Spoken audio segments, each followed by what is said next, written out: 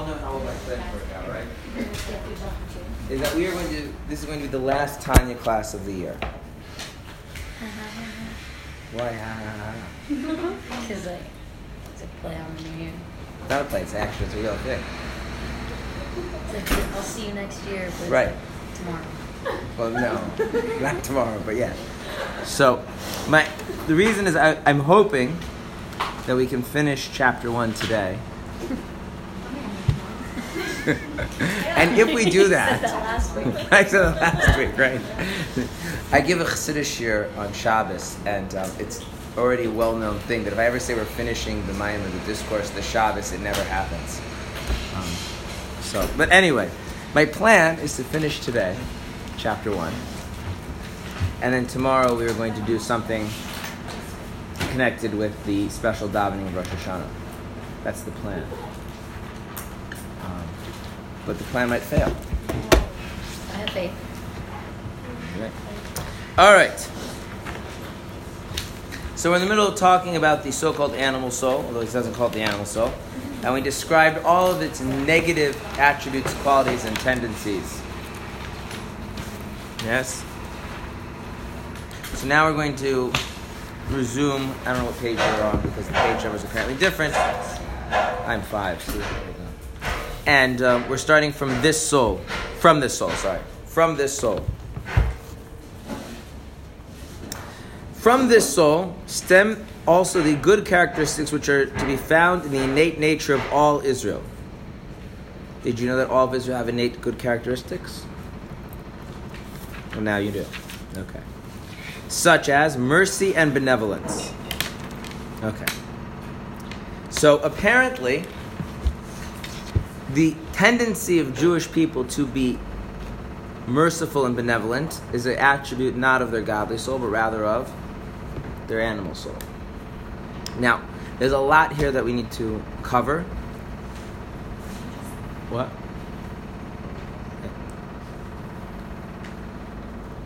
What I want to do is I want to go forward and then go backwards. Okay? All questions about non-Jews will wait to the part we get to about non-Jews, okay? That'll make things go smoother. Okay. For in the case of Israel, this soul of the Klippa is derived from Klippas Noga, which also contains good as it originates in the esoteric tree of knowledge of good and evil. Okay, so previously we learned that there was something called Klippa. Does anyone remember what Klippa is?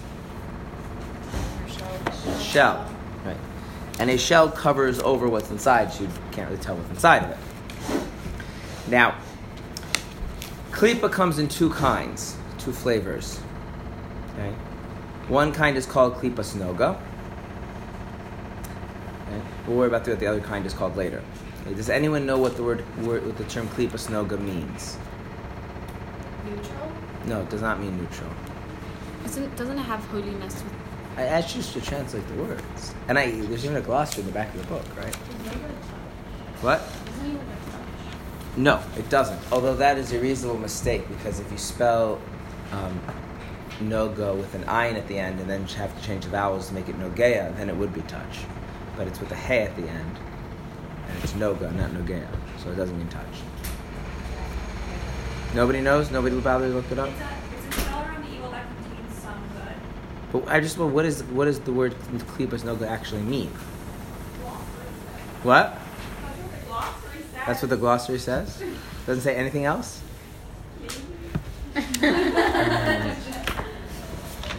Could be the glossaries are different in editions. The page numbers are different. There's no telling, right?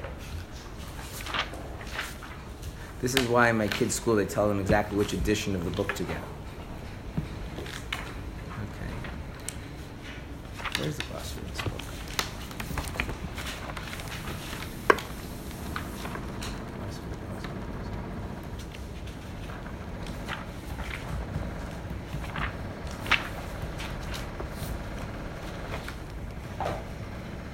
Here, no, it has it right there. Translucent.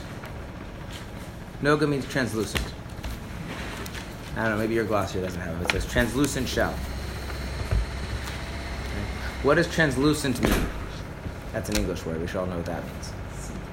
So what's the difference between translucent and transparent? Semi-opaque. It's semi-opaque. So opaque means you can't see through it. Transparent means you can see through it, and translucent means you can in between, so you can sort of see through it. Yeah. Okay. It's like what are you doing at tops? The word loose is in it. It's light. It's about light being able to go through. Light can go through, right? Light Generally, the distinction is made like this. Something which is transparent is that you can see what's on the other side. The appearance of things cuts through. That's the appearance passes through.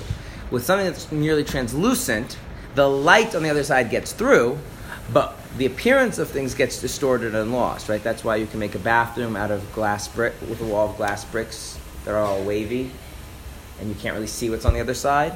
But the fact that the light's on or off, you can tell, right? That's translucent. So the light, your skin, by the way, is also translucent. Did you know that? Veins. Take a flashlight, put it over your skin, Yeah. and you can see the light gets through. Yeah.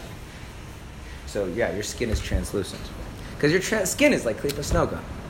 It's like a translucent shell over your body, except there's no light in your body. So. Okay. So the idea is that if godliness would be like light, and klipa is a shell covering over that light, Then we'd be like fireflies. no, no, then They have one light on there, not within there. then if the klipa gives no indication whatsoever that there's the godly light inside, then it's an opaque klipa. But if that klipa, that shell, allows the fact that there's godly light to get through, even though what that godly light actually looks like gets lost, it's not transparent, then it's called klipas noga. So you basically have three categories. You have the side of holiness. Those are things that are transparent. The godly light comes through, and so you can see. There's obviously metaphoric seeing, right? Everyone understands godliness is like a green light or something. Okay.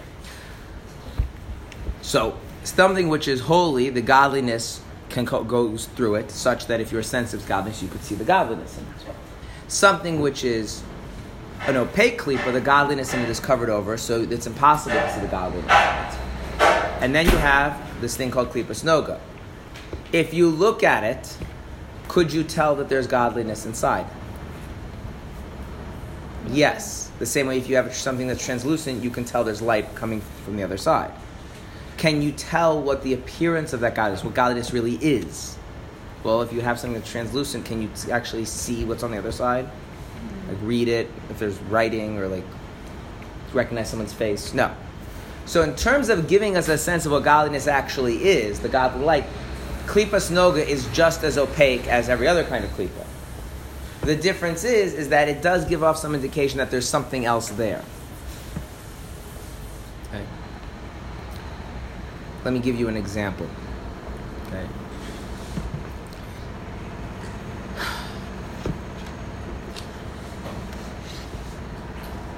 Banana peels. I think most of us would not consider those to be food. Yes? No. Not food. Banana peels. Right? Okay. Walnut shells. Also not food, right? But if you give someone a banana and they've never seen a banana before, and they start holding and examining from the outside, it's pretty easy to come to the conclusion that it's probably a fruit and there's something edible in there. Right? Because that peel does allow you to pick up on certain things that indicate that there's food inside, such as the scent, the fact that it's kind of squishy, right? Whereas a walnut shell, if someone gives you a walnut, you've never seen walnuts before, never heard of walnuts, and you examine the shell, there's really not much you can tell if there's actually anything edible inside. So if this shell, although it doesn't reveal what's inside, but allows you to figure out that there's something worthwhile inside, then in a certain sense we say it's a translucent shell. That make sense?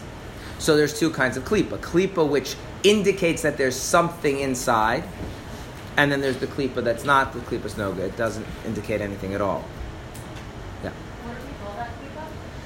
We will call it the other unclean klipas. When we were talking before about klipa and sutra after, we were talking about klipa. In general, now we're dividing it into two. Okay, but you use the walnut metaphor there. Right, because that's a standard metaphor. For when you talk about klipa as a general concept, the walnut metaphor is better, because in terms of really knowing what's inside, in that sense, all klipa is the same.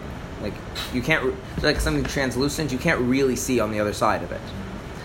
But the difference is, do you recognize that there's something on the other side? Is it possible to realize that there's something worthwhile on the other side of this blockage? Well, that means the blockage itself has to have qualities that convey that message. Right? And that's what it means here that Klipas Noga contains good. Because if it didn't contain any good, there would be no indication that there's anything worthwhile there. So the good is not godliness. Okay? It's like if you have, going back to my banana example, the scent of the banana is not, comes through the banana peel, yeah? Or the fact that when you hold a banana, you can try and feel that it's soft inside. Those things are not the actual, like, fruit of the banana. Simply smelling the banana and holding the banana, feeling the banana is not the same thing as eating the fruit of the banana in any way. But those things do give people a sense that if I were to pull away the peel, what would be underneath? Good edible fruit. Now, it turns out that the fruit might actually be very different than you thought it was.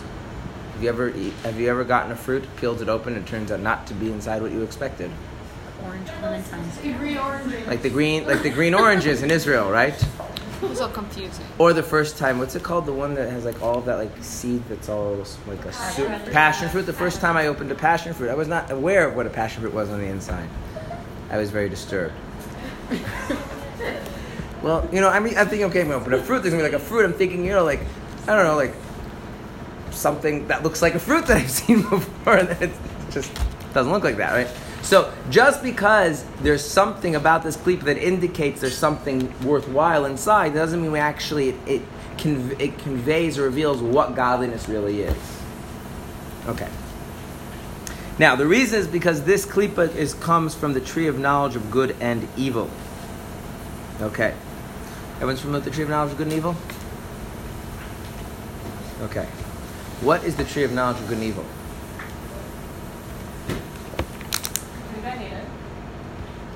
Okay. Fine.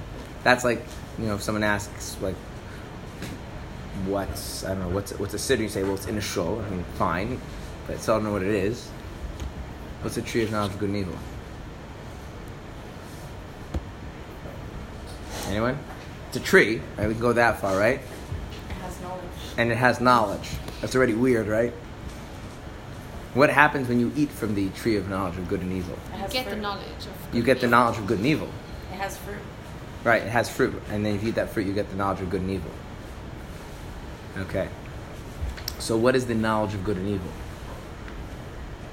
Or no one ever was curious about this question because, it's not important. No. Okay. It's important to know the difference between good and evil. So God's grand plan was that Adam and Chava, Adam and Eve, should be ignorant of the difference between good and evil. Because he was holding back that moral knowledge from them. Because, I don't know, if he wanted, why would he do that? So, there's different ways of explaining it. They all basically coalesce around the same idea. So I'm going to give you the spin of Chassidus on it. Although you can find a similar idea in many other sources. Okay. The knowledge of good and evil is self-interest. Oh. If you have self-interest, if you care about yourself, then how do you judge things? And on what scale do you judge them? Are they good for me or are they bad for me? And so the whole world all of a sudden gets labels. Right? For instance, poison ivy. Good or is it bad? Bad. Why is it bad? It's not good for us. Because it's not good for you, right? But what if that wasn't your frame of reference? Then you wouldn't be able to just easily label it as bad. Right? I mean, it exists, right? I mean, obviously God sees some purpose and there's wrong with poison ivy, right? But because our frame of reference is what is going to help me and hurt me, what is in my interest, what is not in my interest, all of a sudden, the one unified world that's created by God gets divided into two. How is this going to help me and how is this going to hurt me? And now everything gets labeled as good and bad. Okay? So what is the other option if you don't eat from the tree of knowledge of good and evil?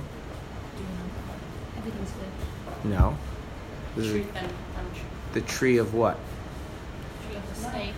What? The tree of life. And notice there it's not called the tree of life and death, it's just called the tree of life. Because there's a way of being which is just living in God's world. That's godliness. And then there's another way of being where you're preoccupied with what is in my self-interest. And then the world gets divided into two. Things that are good for me versus things that are bad for me. Okay. Now,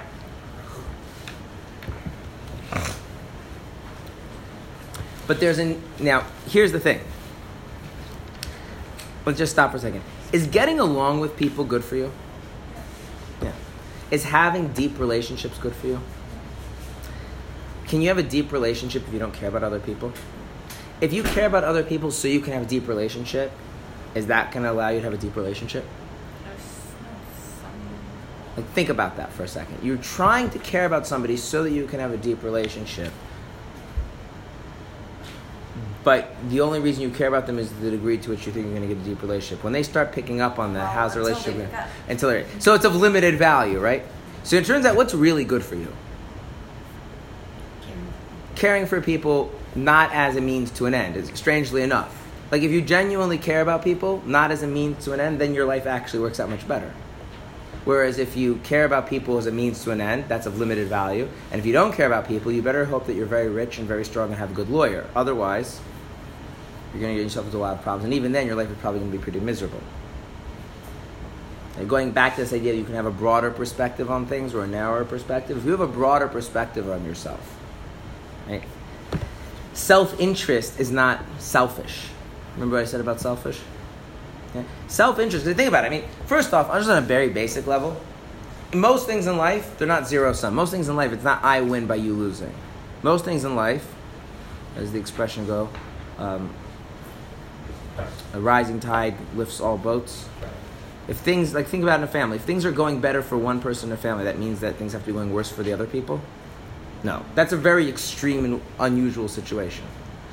And as you develop into a deeper being and with a broader sense of things, the idea of what's contained in this self that you're interested in gets broader and broader. Just like when you're 2, your self is like literally your physical body in the past 5 minutes and then the next foreseeable, half hour, and then that's it. Like beyond, like even your individual being a year from now is not even something you consider as part of yourself when you're like 2 or 3. And what happens as you age and mature? Your future is considered part of yourself. Other layers of yourself are considered part of yourself. Other people you consider to be part of yourself. Family, friends, community. And as that happens, what happens to this notion of self-interest? It broadens, right? Because I'm interested in, right? So when somebody is willing to do something for somebody else, right? That's not because they're selfless, as a general rule. If like they're doing something because they genuinely care about somebody else, not because they're selfless. Why is that? Like if you're going to go out of your way to help somebody, because you get enjoyment from it. Them feeling good makes you feel good too. Them feeling good makes you feeling good. It's a very cynical way of thinking about it. And the reason why I say it's like this. There is a way that you're helping them is just a way for you to feel good. That's true. That can exist. Okay? But there's actually something deeper, which is like the fact that you feel good helping them is because you actually care about them the same way you care about yourself, because your sense of yourself is broad enough to include them as well. So you're right. It's not any more like selfless than you taking care of yourself, but it's also not any more like what's the word I'm looking for? Manipulative. Like when you're taking care of yourself, it's just like, I care about myself, I care about someone else. Like, okay, I care about myself as part of myself. It's not like there is this idea like I'm going to go help somebody because when I help people, then I get a high about feeling good about myself. Isn't that what we discussed yesterday? That it's the whole thing about. I think you gave the example of a marriage. Like I'm doing for someone else, but not only for them. Like, what did you say? Yeah. No, that's different. No, you said it in your classes. Yeah. Right. No. So if you the notion, the thing is like the notion that I'm like an island unto myself, it's a lie. And if I believe it, it's harmful for me. And I end up destroying myself on many levels, sometimes even like practically, like on a very, and certainly on the deeper senses. So somebody who has a sense, someone who has a sense of that, obviously they're caring about other people, is as genuine as caring about themselves. It's not, in other words, there's like this false thing, like either like I'm doing it just for me and I'm like, I want to feel good about myself, it has nothing to do with you, or like I've somehow transcended and I'm being altruistic, or there's just a very basic thing, like when I'm hungry, it bothers me. And it bothers me when you're hungry too. Okay, that's it. Like, God made us that way. It bothers me when I'm hungry, it bothers me when you're hungry. I don't need to make it more complicated than that. And if I deny the fact that it bothers me when you're hungry, I'm going to end up making a lot of choices that come out and hurt me in the end. Okay. So yeah, self-interest has a good side. Self-interest has a bad side.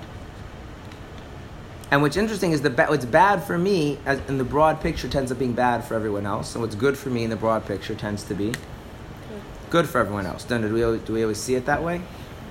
No. What? That kind of,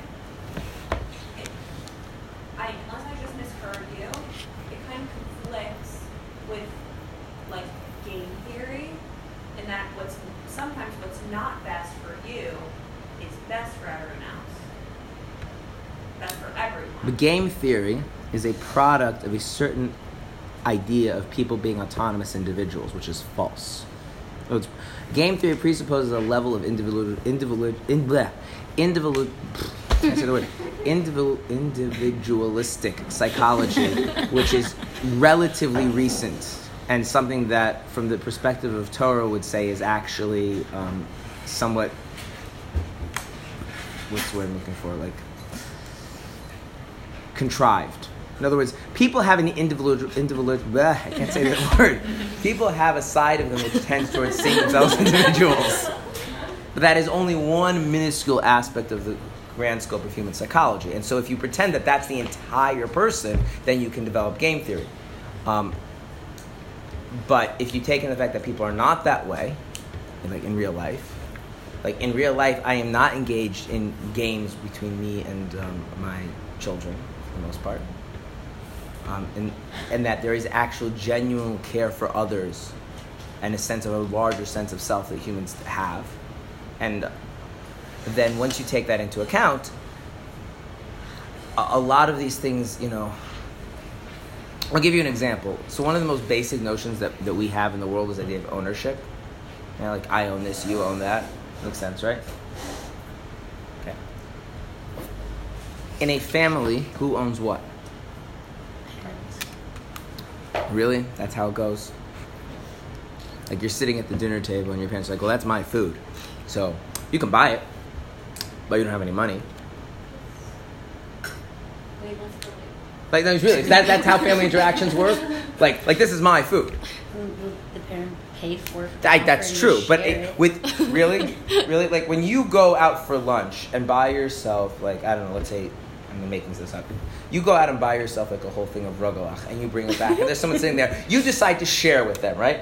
When your mother makes dinner, it's not like, well, I made this dinner for me, but I'll share with you. That's not like what's happening. It's like the dinner is for the family because now it happens to be, it's kind of communist if you think about it, right? Each according to their means and each according to their ability. The idea of private ownership, like in most healthy, functional families, doesn't really work. You know what's really interesting? If you go to tribal societies, that extends beyond just like little family units and extends to the whole tribe.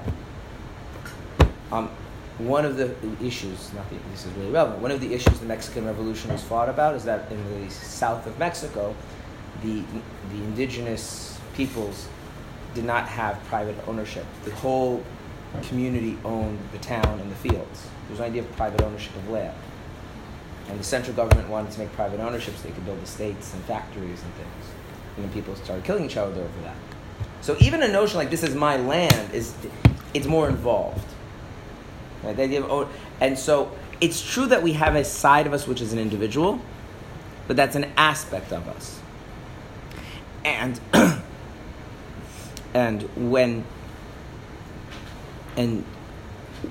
the idea that if a person recognizes that their being and their welfare goes far beyond just that limited focus on themselves as an individual. But there's a part of them that is genuinely bothered when other people are suffering. Then at that point, like a lot of the principles of game theory fall away. I'll give you just a funny little example of this. There's a principle in the Gemara which says ishte kegufe, which means a man is like his wife. Actually, the full expression ishte kegufe dami, which is a man is like his wife. But the joke is that in English the word dummy means you're dumb, because not every man gets that he is like his wife. What that means practically is that we assume that in a healthy relationship between a man and a woman, they are not engaged in game theory. That what is in the interest of one is in the interest of the other. What is against the interest of one is against the interest of the other, which means they have to develop a different sense of self.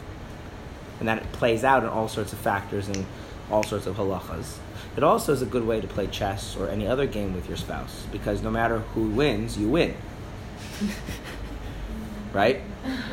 But so there is this notion that, like, if in the long run, what is in your self-interest?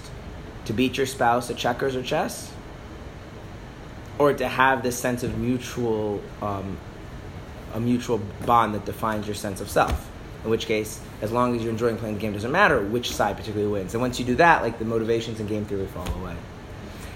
Game theory is really helpful in economics in the Western world because it's all based on, I'm an individual, you're an individual. I fundamentally don't care about what's good for you. You don't unless it happens to come back to my individual self-interest. But self-interest, the way I'm talking about it here, is self-interest with a broad sense of self. Ultimately to the point, and this is more revealed when Mashiach comes, what's good for one is good for everyone. And if it's not good for everyone, then it's not really good for anyone. Now, are we fully sensitive to that? No. But there's a side of us that picks up on that and feels that, and that's the good of this klipa. The side that feels that self-interest isn't limited to my individual self, but to a broader sense of self. And that creates an inclination towards kindness and compassion. Okay? We'll start with compassion. What's compassion? The sense, not the behavior, because these are senses. What is a sense of compassion? If you have something problematic going on in your life, does that bother you? Yeah. If you got fired from your job, you'd be bothered by that, right? And if you also have a sense of, responsibility, being bothered would motivate you to do something about it, right? If you were hungry, you would do something to feed yourself, right? Because you being hungry bothers you.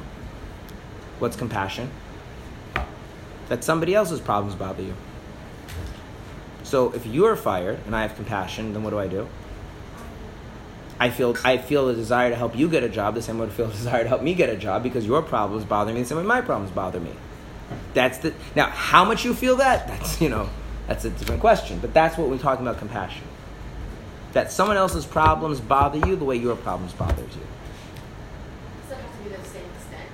Well, that would be the degree. If you had perfect compassion, it would be to the same extent. If you have limited, your compassion is more limited, then to a lesser extent. But if what's really happening is I enjoy helping you solve your problems, that's not compassion. Why not? Because you're doing problem solving. What? You just happen to like problem. I have like problems. Yeah, there's no sense of you in it. What's that? Why does empathy come in? We're going to not talk about empathy. It's a fraught subject. There are many words, I'll tell you why I don't want to talk about it. There are many words that at a particular point in the culture get labeled as really good or really bad. And when that happens, it becomes impossible to really talk about them. Because you spend a lot of time getting to a point where you can just talk intellectually about them. And my experience has been over the past few words, empathy has become one of those words that it's just automatically picked up as a good thing. And so we'll leave empathy alone. Why? We have really deep conversations about pride and boasting. Yeah. Yeah. I know, because pride and boasting, people tend to appreciate that there's different sides to it, so we can talk about it. You think it's impossible for this? I don't think it's a talk about. The past few years where I've taught Chassidus, and every time empathy comes up, I've seen that. I've felt that the conversation would have been better used by spending time talking about other things. It didn't seem to go anywhere. I might change my mind later, but as of right now, I think. So I might talk about empathy, but I won't let you know that I'm talking about empathy. I won't use the word. Okay. What word will you use? I don't know. So now it's like this. Yeah. Normal people don't say, you know what I really want to do? You know what really make my day? If I had a car accident and then I had to help myself deal with my own car accident, right? That wouldn't be a good day, would it? Right? Yeah. But there are people I had a really good day. Why? There was this person that had a car accident, I was able to help them, and that was so wonderful. There are people that feel that way. Okay? So what are they lacking? Compassion. Because if they had compassion, right? Nobody wants to be the one who has the car accident, right?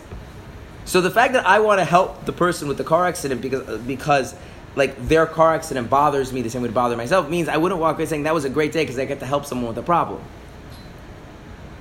Right? So the way he's describing here is compassion racham is that the person's problems matter to you in a way that's analogous to the way your problems will matter to you because your sense of self-interest is broad and beyond the individual. So if you have to do every mitzvah with joy, when you're giving tzedakah or helping someone. I'm not going to answer your question, but I'm going to ask you the question back to you, but make it a stronger question, okay? There's a mitzvah to bury the dead and to mourn the dead. And if we have to do every mitzvah with joy, you see an obvious question? So we can figure out that one, then we'll also figure out this one. But it's a good question, but it's not unique to this issue. There's lots of mitzvahs seemingly only are done in so-called negative situations where a person who's in the right mindset should feel some sort of negativity.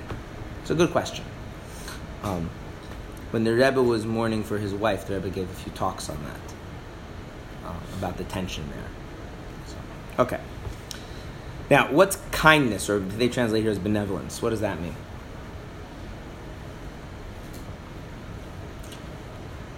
Do you ever have the feeling that you earned something, so it makes sense that you should have it? Do you ever have the sense that why should you have it? Why shouldn't other people also have? Not like they have a problem. Okay, I'll give you an example. Most people don't have the following experience. They have a lot of money, and they look at their money like, why should I have all the money? The other people, okay, my friend, nothing's wrong. He's fine. He's paid off his mortgage. He has a car. But I have $10 billion. And he only has $1 million. Why should I have so much? Why don't I give some to him? Where does that stem from? If a person, most people don't feel that way about money, but let's say they did. What would that stem from? Yeah, but how do you see them and yourself? Equals, right? So it doesn't make sense to you why all of this stuff should just accumulate by you, even if it's not causing any problems with the fact they don't have any. Okay, and you see this, by the way, sometimes when people are very close to each other, where you don't want all of the good stuff to happen to you. You want it to be equally distributed. Even if the other person's not suffering. It's just you don't want there to be a disparity between what you have and what others have. Okay? So if you have more, you want them to have. Now, what's interesting about this benevolence is that it only works one way. If you have less, this sense doesn't create the sense you're entitled to what they have. It's the sense that there's almost a sense of discomfort of being the magnet that absorbs all the blessings. And so you kind of want it to be more distributed equally. Okay? Why doesn't it work the other way? What? If it stems from seeing everyone as equals, why doesn't it work the other way? Oh, because kindness, as opposed to mercy, only kicks in when you feel you have beyond what you need. In other words, So it's not from feeling that you're all equal. It's feeling what you need. There's about another thing. If you're all equal, because if you're all equal, I'm not going to take away from me to give to you if I don't have what I need. If we're all equal, it doesn't make sense I'm going to take what I need from me in order to give to you. That doesn't accomplish anything. But if we're all equal and I have something, and I'm not going to lose by not having it, then so let's spread it around. To give you, in other words, there's a kind. So in other words, kindness much more stems from the sense that I don't need all of this extra, and I value other people having it. Whereas mercy more stems from the fact of someone else is suffering. So in a weird way, even though mercy is more limited because you're only responding to the person's real problems, but on the other hand, you will actually give up stuff out of mercy where you're not really you won't give up stuff out of kindness. The stuff that you really feel is a loss for you. It's like it's like you know. Wouldn't that be like the ultimate act of kindness to like give if it's even for yourself? When Chassidus describes kindness, there's always a sense that you're giving something that you don't need. Now that could happen that can happen one of two ways. Either you really don't think you need that much. There are people like that. The people give away stuff that I'm thinking like, but you need that. Well, I don't feel like I need it. And a person has come to some realization they actually need a lot less than other people think they need. Okay. The problem with that is you can't then project that onto other people. Because it's a subjective. What you feel you need is very subjective. So out of kindness, I could never take something from you unless I would be absolutely certain that you don't need it or feel like you want it in any way, shape, or form. You can see this actually in the mitzvah of tzedakah, which is that the mitzvah of tzedakah is to give people stuff that they feel that they need. And I said the word feel that they need. So what if somebody is used to driving a luxury sedan, and all of a sudden they can't afford to make payments on their luxury sedan? And now they're going through like a bit of a mental crisis because they're going to have to drive like a regular car like the rest of us. Is it tzedakah to give them money to make their car payments? Yeah. It is. It is. Now, is it the highest priority tzedakah? No. It's like there's things that might come before that. But let's say all the other priorities come first, then it's tzedakah, because the idea here is that need has a subjective quality to it.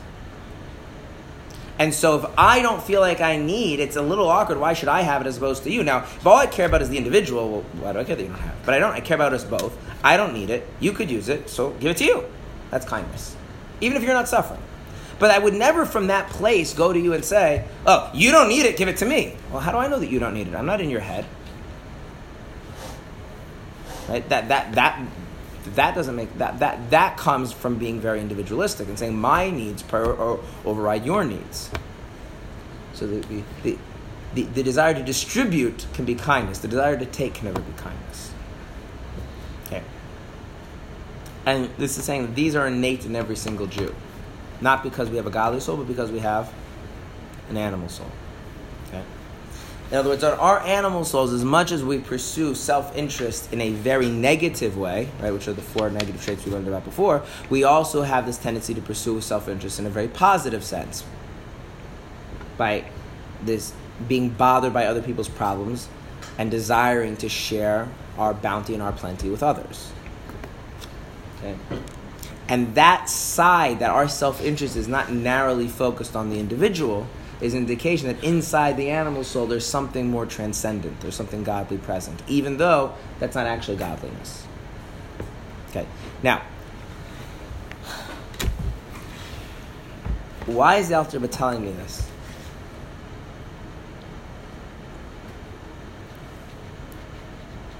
Before you learn Tanya, and someone tells you, you have a godly side and an animalistic side, what would you say is a good example of the animalistic side?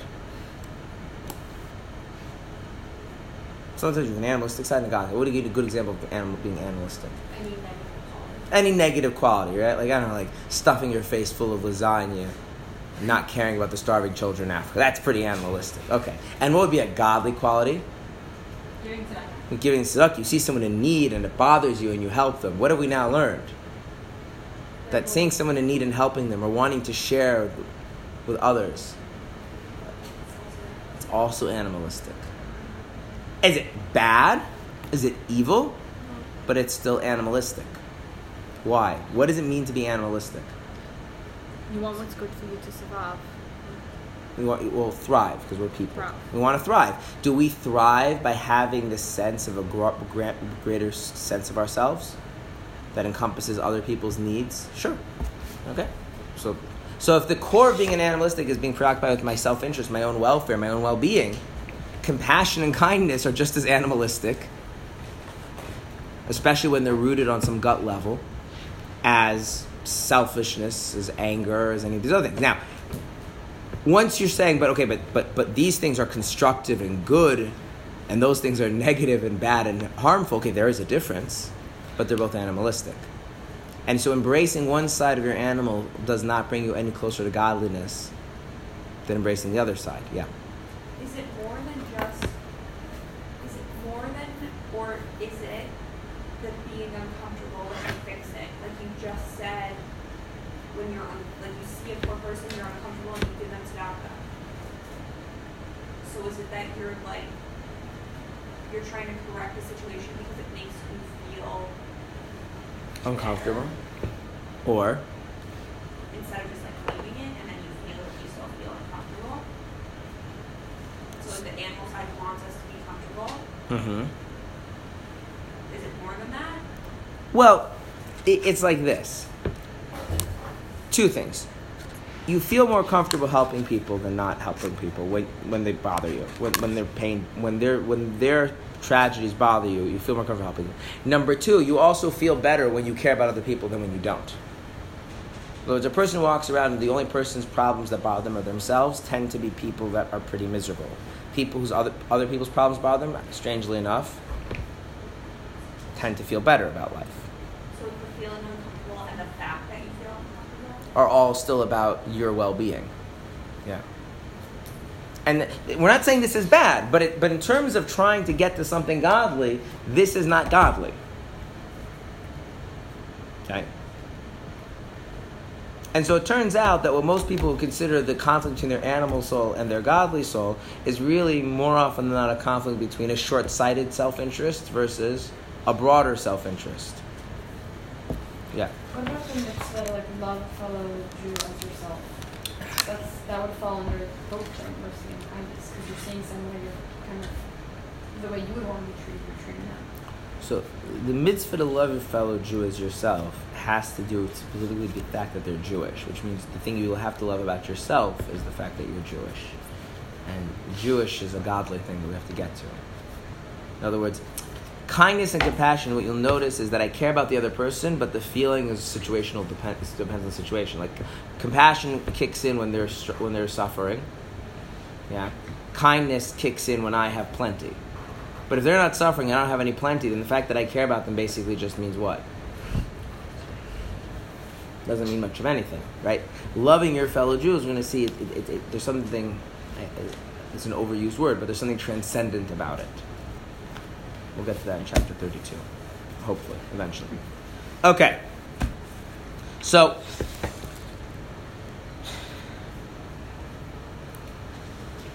okay. Now, I want to add something that it says in Chassidus before we get on to the non-Jews.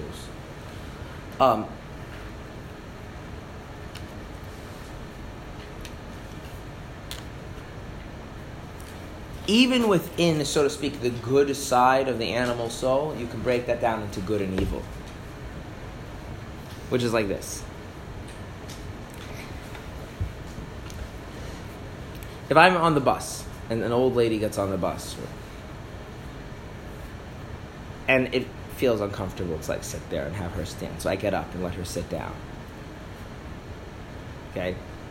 That's clearly the animal soul. It's the good side of the animal soul. Okay? If the old lady's on the bus, and I'm going to get on the bus, the old lady gets on the bus, and she's standing there, and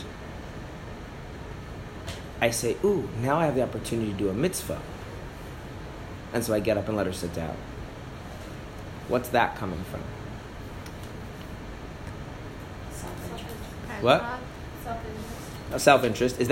Is that better or worse than the first example? Better attention. What? The first one, I get up because I'm uncomfortable sitting while she's standing. The second one, I'm getting up because now I have the opportunity to do a mitzvah. It's better. What? Depends why you're doing mitzvah. That's my motivation. Now I get to do a mitzvah. That's for someone else. That's doing a mitzvah. So, No, it depends why you're doing a In mitzvah. Chassidus, it says that that's worse. Why is that worse? I'll explain. It's very simple. In the first example, who is important? The other person and myself, right? What bothers me? That I'm uncomfortable. That's right. And that's right. If someone else got up to give the woman a seat, I would no longer be uncomfortable That's and true. I'd be totally fine sitting there. That's fine. Because she's sitting. Means two things are important. I'm important to me, obvious. And you know what else is important to me? She sits. That she sits. In other words, the discomfort of her sitting makes me uncomfortable. The discomfort of her having to stand makes me uncomfortable. So that's what I'm saying, is that it's not a dichotomy.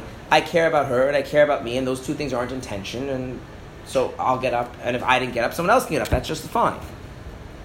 But on the other hand, if I'm doing it in order to do a mitzvah, then what did I turn her into? An object to use for my mitzvah. That's right.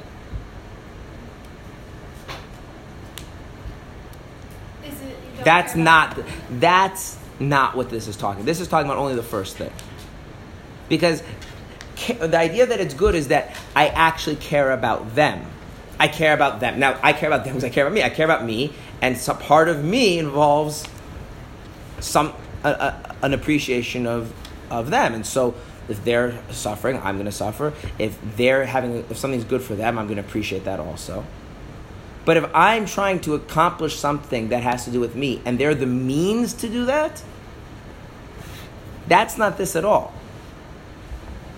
It's not evil in the strictest sense of evil, right? I'm not hurting anybody. I'm not like being arrogant or angry or whatever. But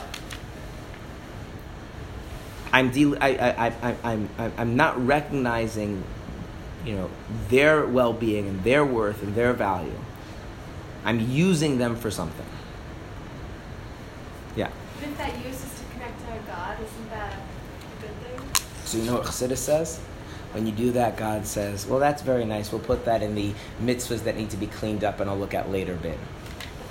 He has a bin of mitzvahs that need to be cleaned up, and he'll look at later because he finds them so disgusting and repulsive. Wait, but then that's the idea then that, intention of doing mitzvah Matters. Now, notice I said he will look at it later. You can clean it up and go back and look at it. It's a mitzvah, but it goes in a special bin, in which God says, it has to be cleaned up, and I'll look at it later. Right now, not. What's more important, the intention or the action? So, that's a separate question. But in terms of the idea of the relationship with God, it's not like you can use a person in order to connect to God, and that God's okay with that. That is not true. In fact, this was one of the main criticisms, going all the way back to Baal Shem Tov, of the Jewish world, was that other people are not the means for your spiritual growth, which is not true. So how come you can take a shofar and use it to do a mitzvah? Because the shofar is not a person. But it belongs to someone. But I'm not sure what you're asking. There's the thing. You can use things for mitzvahs. You can't use people for mitzvahs. Someone else's shofar? Yeah. Oh, why you consider selfish? That's because there's a general assumption that people are perfectly happy letting you use their shofar. That's because we presume they would be okay with it, because most people are okay with it. That's an issue of using But I people. still feel like in that case you're taking something that's not yours in order to do a mitzvah, which is okay. No, but it's not, because it works the other way around. The presumption is people are very happy to let you use their shofar, and the fact that they're not here to ask is not a problem, because you can assume they would have been perfectly happy. If you happen to know they would not be okay with it, you cannot use their shofar for a mitzvah. Moreover, any mitzvah that involves wearing down the thing you're using, you can't. So, for instance, you cannot take a sefer or a book and say, well, I'm losing this for the Torah. No, because you're losing a book, you actually ruin it. You can't. Things that doing a mitzvah with would ruin it, we don't assume people would. Using a book ruins a book. People turn pages all the time, and what happens over time? So blowing in a shofar, though, you're getting nastiness amongst the Orthodox Jewish men that I've known that have blown shofars, I have yet to see anybody who blows shofar has been particularly bothered by this problem. I'm just letting you know. I'm telling you, as a societal matter, I have never seen, excuse me, use the shofar, I can't use the shofar. I've just never seen that happen. Really? People just pick up random shofars doo, doo. Go to a shop and see people trying. Yeah, you go to the store, any shofar you bought in the store, 20 people have blown already. Because you go to the store doo, no, that one's not for me. Doo, yeah, I like that one. Anyway. Yeah. So it's but that halacha is based on on an assessment of what the norm in society is about how people feel about things. It's not saying the mitzvah is more important, we override people's concerns. That's not true. Now, I'm not saying that other people's opinions override are more important than the mitzvah. What I'm saying is the idea that you're going to connect to Hashem by stepping on somebody else and turning them into an object, that's not this at all. That's lower than this. Yeah. What about intentions behind the mitzvah that are between you and God? Same thing, intentions also matter there. The Alter Rebbe has a whole set of chapters to devote to it. But the basic rule is that intentions don't invalidate the mitzvah, but they dirty the mitzvah, and so it needs to be cleaned up later.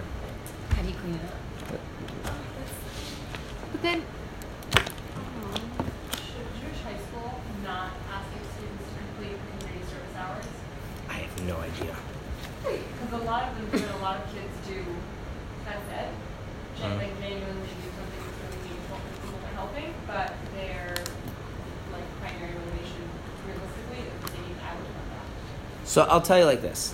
There is a major principle in Judaism, which is that especially when it comes to mitzvahs that help other people, you should never not do a mitzvah because your motivations aren't right. Because that's even worse. Then you're really you're saying like you're only valuing the mitzvah is that I get my mitzvah points, and since my mitzvah points I'm not getting the full mitzvah points, I'm not having the right motivation. There's no point in doing the mitzvah. That's like the most disturbing thing. That being said, to the degree to which you can get people to have the right motivations, you should do so. Okay, fine. So what this is saying is, so there is a godly way to do mitzvahs, which we haven't spoken about.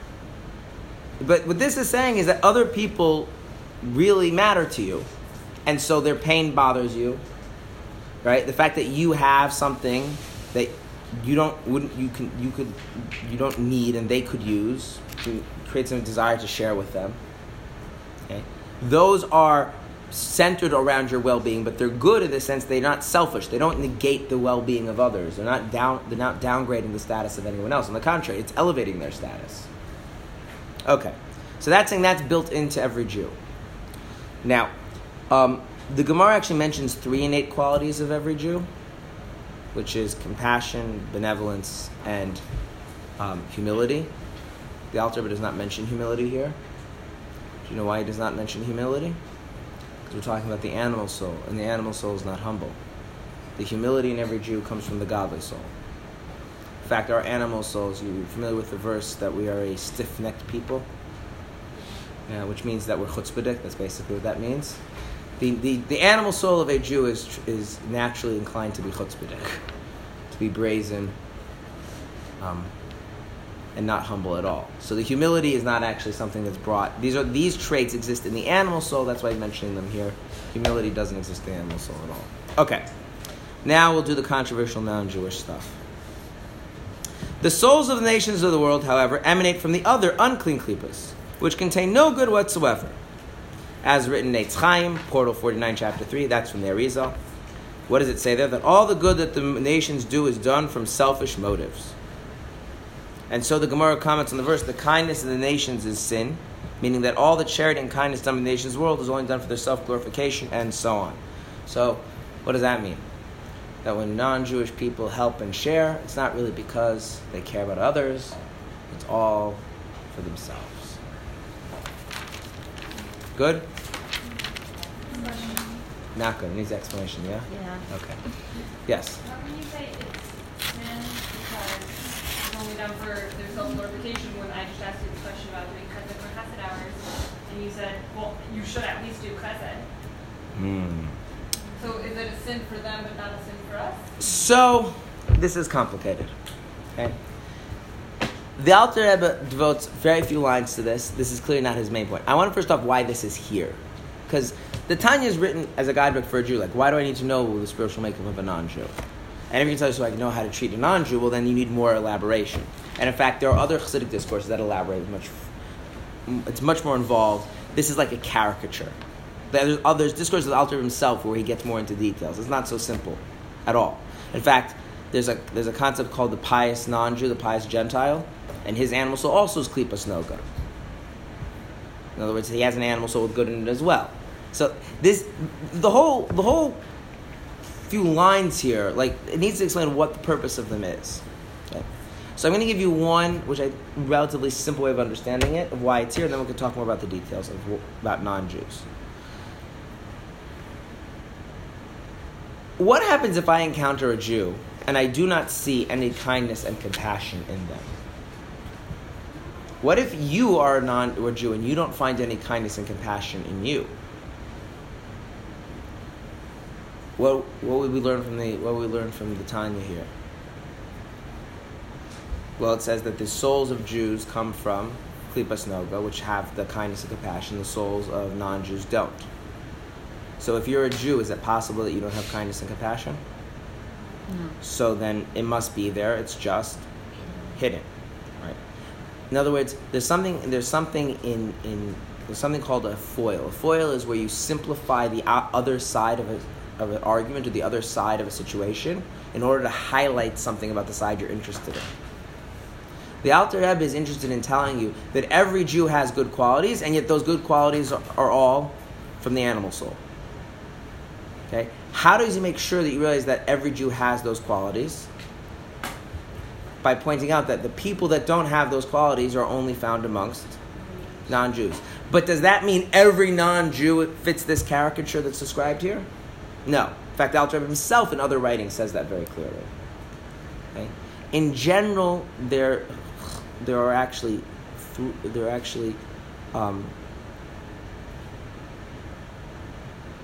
three kinds of non-Jewish animal souls, and then there's debate even about the specifics in those, what characteristics go to what characteristics go to the other. Okay, so I'm not going to get into all of that, other than to say that there are non-Jews who have animal souls just like us, and add a few other important points. Number one, you've heard the idea that the world is being elevated through the Torah and mitzvahs that we do. This is an idea that you come across, get exposed to. What does that mean? That means the further back in history you go, the percentage of non-Jews who have souls from Klipas Noga is smaller, and the further along you go in history, the percentage goes up. Why?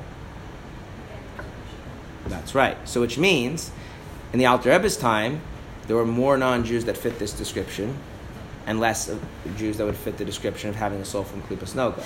And as we move closer and closer to the times of Mashiach, that trend gets reversed. In fact, the Rebbe in one of his talks said that in the Western world, as a standard rule, it seems that the overall majority has switched around.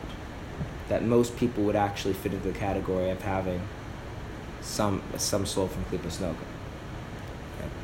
So this is not so much a statement about non-Jews, but is a statement to more contrast that this kind of reality where you have a soul who has no appreciation of other people's suffering, no interest in helping other people, that doesn't exist by a Jew. If you see a Jew where that's happening, then those tendencies are just being repressed. Okay? But in terms of actually what's going on with non-Jews, some non-Jews are like this, some non-Jews are like that, and they, over time, as we do more Torah mitzvahs, the world is a holier and better place. Okay, the Rebbe actually pointed out an example of this.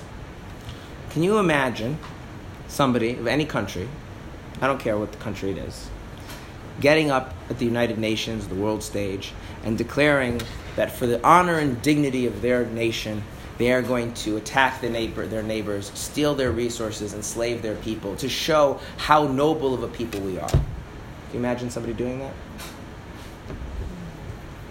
Imagine somebody putting there, they have a press conference, will be on CNN.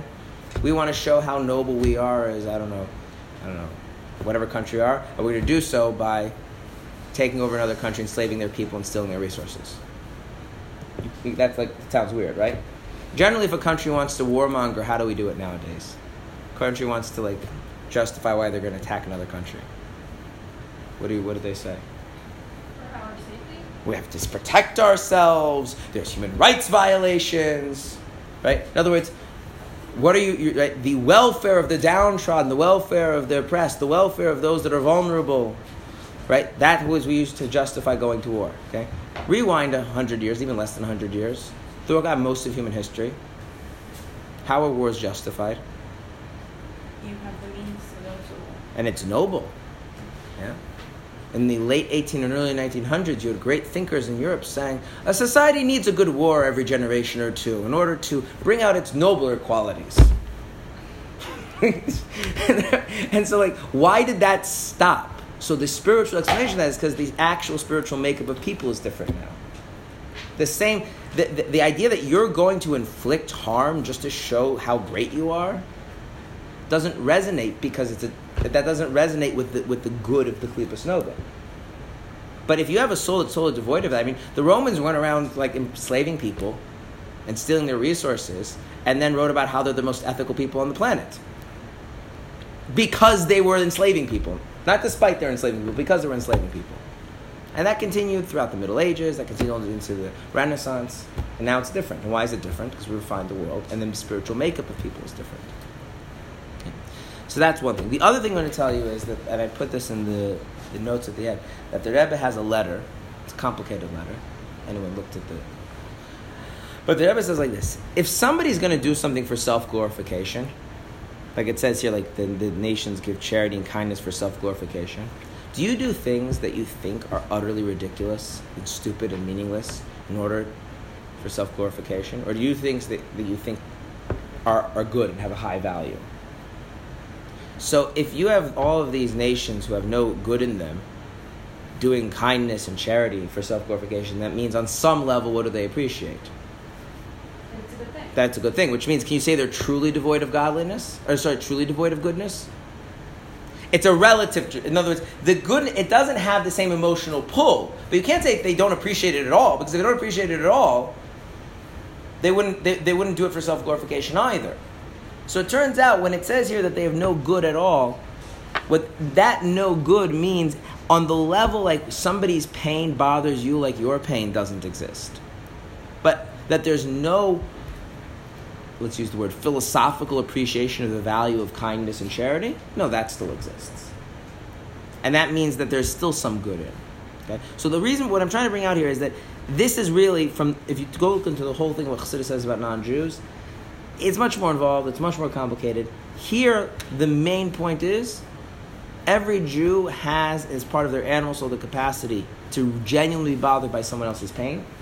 And if that doesn't part of that Jew's life, that's not because they're lacking it fundamentally, it's because it hasn't been expressed, it's repressed somehow. Yes? How then can a Jew be considered a Russia Rovar? Sorry. Yeah. What's that? Someone like that has no good. Well, do we know what Rosh Hashanah means? Well, we said it has no good. Right.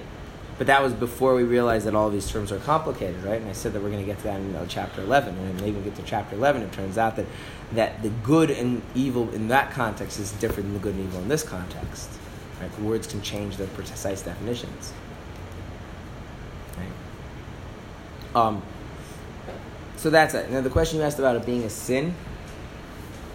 So specifically the Talmud discusses the idea of evil empires doing kindness in order to perpetuate their power, because when you do good deeds, God rewards you. So, like, think about it like this: is it a good idea for the Roman Empire to continue existing? Did you know anything about the Roman Empire? Sure. Yeah. So the Roman Empire, right? You know, like destroying the temple, enslaving people. It's not good to them to exist. Yeah, that would be nice if like the Roman Emperor would go away and we could like move into like a nicer era of history. You know, maybe hopefully the era of Mashiach, right? Okay, but if the Roman Empire is busy, I apologize. If the Roman Empire is busy giving tzedakah and doing a few public works campaigns and earning enough brownie points with God that God doesn't destroy them, then overall is that good for society or bad for society? I mean, if they exist already, then shouldn't they be doing? Okay, they're doing it for brownie points, but shouldn't they be doing good? Yeah, but now look at this look at it from a grand historical perspective. It would be better if they would just go away and we could have a better society. There's a concept that evil can continue to thrive as long as it pays some amount of lip service to good. And when then that stops, the evil dissolves. And that's the simple meaning of that Gemara is referring to that. Okay. That The Roman Empire was destroyed, and like other bad things have happened since then, and like we still benefit from some of the good things, like some of the like aqueduct kind of. That is true.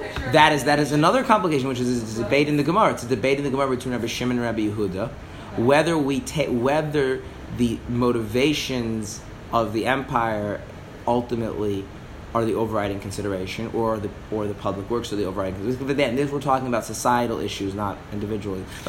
This statement in the Gemara is referring to things on the level of the whole society, of like the empire and the government.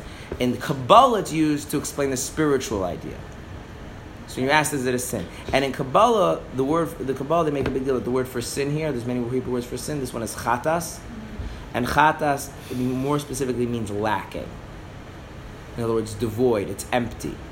In other words, there's a word for sin, oven. Oven means to distort.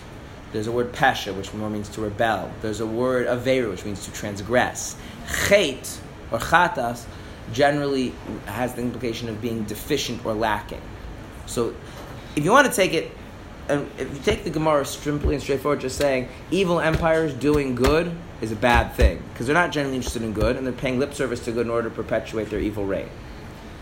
If you want to take it the way it's in Kabbalah, which is what he's citing, what it's saying is that when a person is doing something when a person is doing something to help someone else, but they lack any emotional care for that other person, then that act is fundamentally lacking. It's empty. It's devoid of any spiritual goodness. That doesn't mean that the other person doesn't benefit from it, but there's nothing redeeming on the part of the doer in their soul. When we say al-khayt, are we talking about that? Well, yeah. Kabbalistic level, we're talking about things that we did that were good that had no good intention. Well, what's interesting is if you look through the al-khayt, what you'll notice is that it doesn't actually mention sins. If you go through the confessional prayers, it doesn't mention sins, the al-khayt. It mentions the manner of the sin.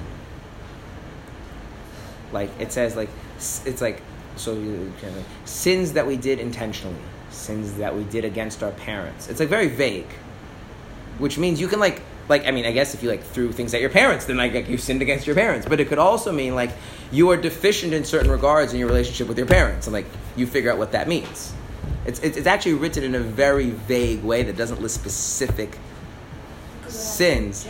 Right, and so you can interpret that on any level, right? Yeah. And so they're right. It doesn't, because not necessarily do you transgress the halacha in that, but you are deficient in your relationship with God in some manner that relates to this issue, and so you can adjust the meaning according to yourself. Yeah. Okay. I don't want to spend a lot more time on non-Jews. This is not the main point of the Tanya. If anyone is genuinely interested for more reading about what Chassidus has to say about non-Jews, and they read Hebrew, I can give you sources. If you read English, I am sorry to tell you, I do not know what's available in English on the subject. We have the SoundCloud recording. Right, but that was just, that one was reading material. Okay, but for our purposes, the big takeaway from here is this is a caricature of what Chassidus says that's useful for the Tanya's purpose, because the Tanya's purpose is saying this idea of being devoid of any compassion doesn't exist by Jews. It exists by non-Jews. How it works by non-Jews, go do research somewhere else. And even when we say they're totally devoid of it, they're not really totally devoid of it. They just appreciate it, etc., etc., etc. Okay. Next year, we're going to start Parak Beis, chapter 2 of Tanya, and chapters 2, 3, 4, and 5 are an overview of the anatomy and life of the godly soul in isolation. We're not going to talk about the spirit, the animal soul, just the godly soul. And then when we finish that, see my optimism? Then we're going to start chapter 6. We're going to go back and talk about the animal soul and its parallels and differences to the godly soul. Okay. However, that will be next year after Sukkot. Tomorrow, Bez Hashem, we're going to go through something about what Chassidus has to say about the special prayers of Rosh Hashanah. So we're going to be using the Machzor English as our text. So it'll be very little text, a lot of explaining. Obviously, one class is going to get that much, and then we're going to have another class on Monday before Yom Kippur. The same thing with some of the prayers, one of the prayers for Yom Kippur. Thank you.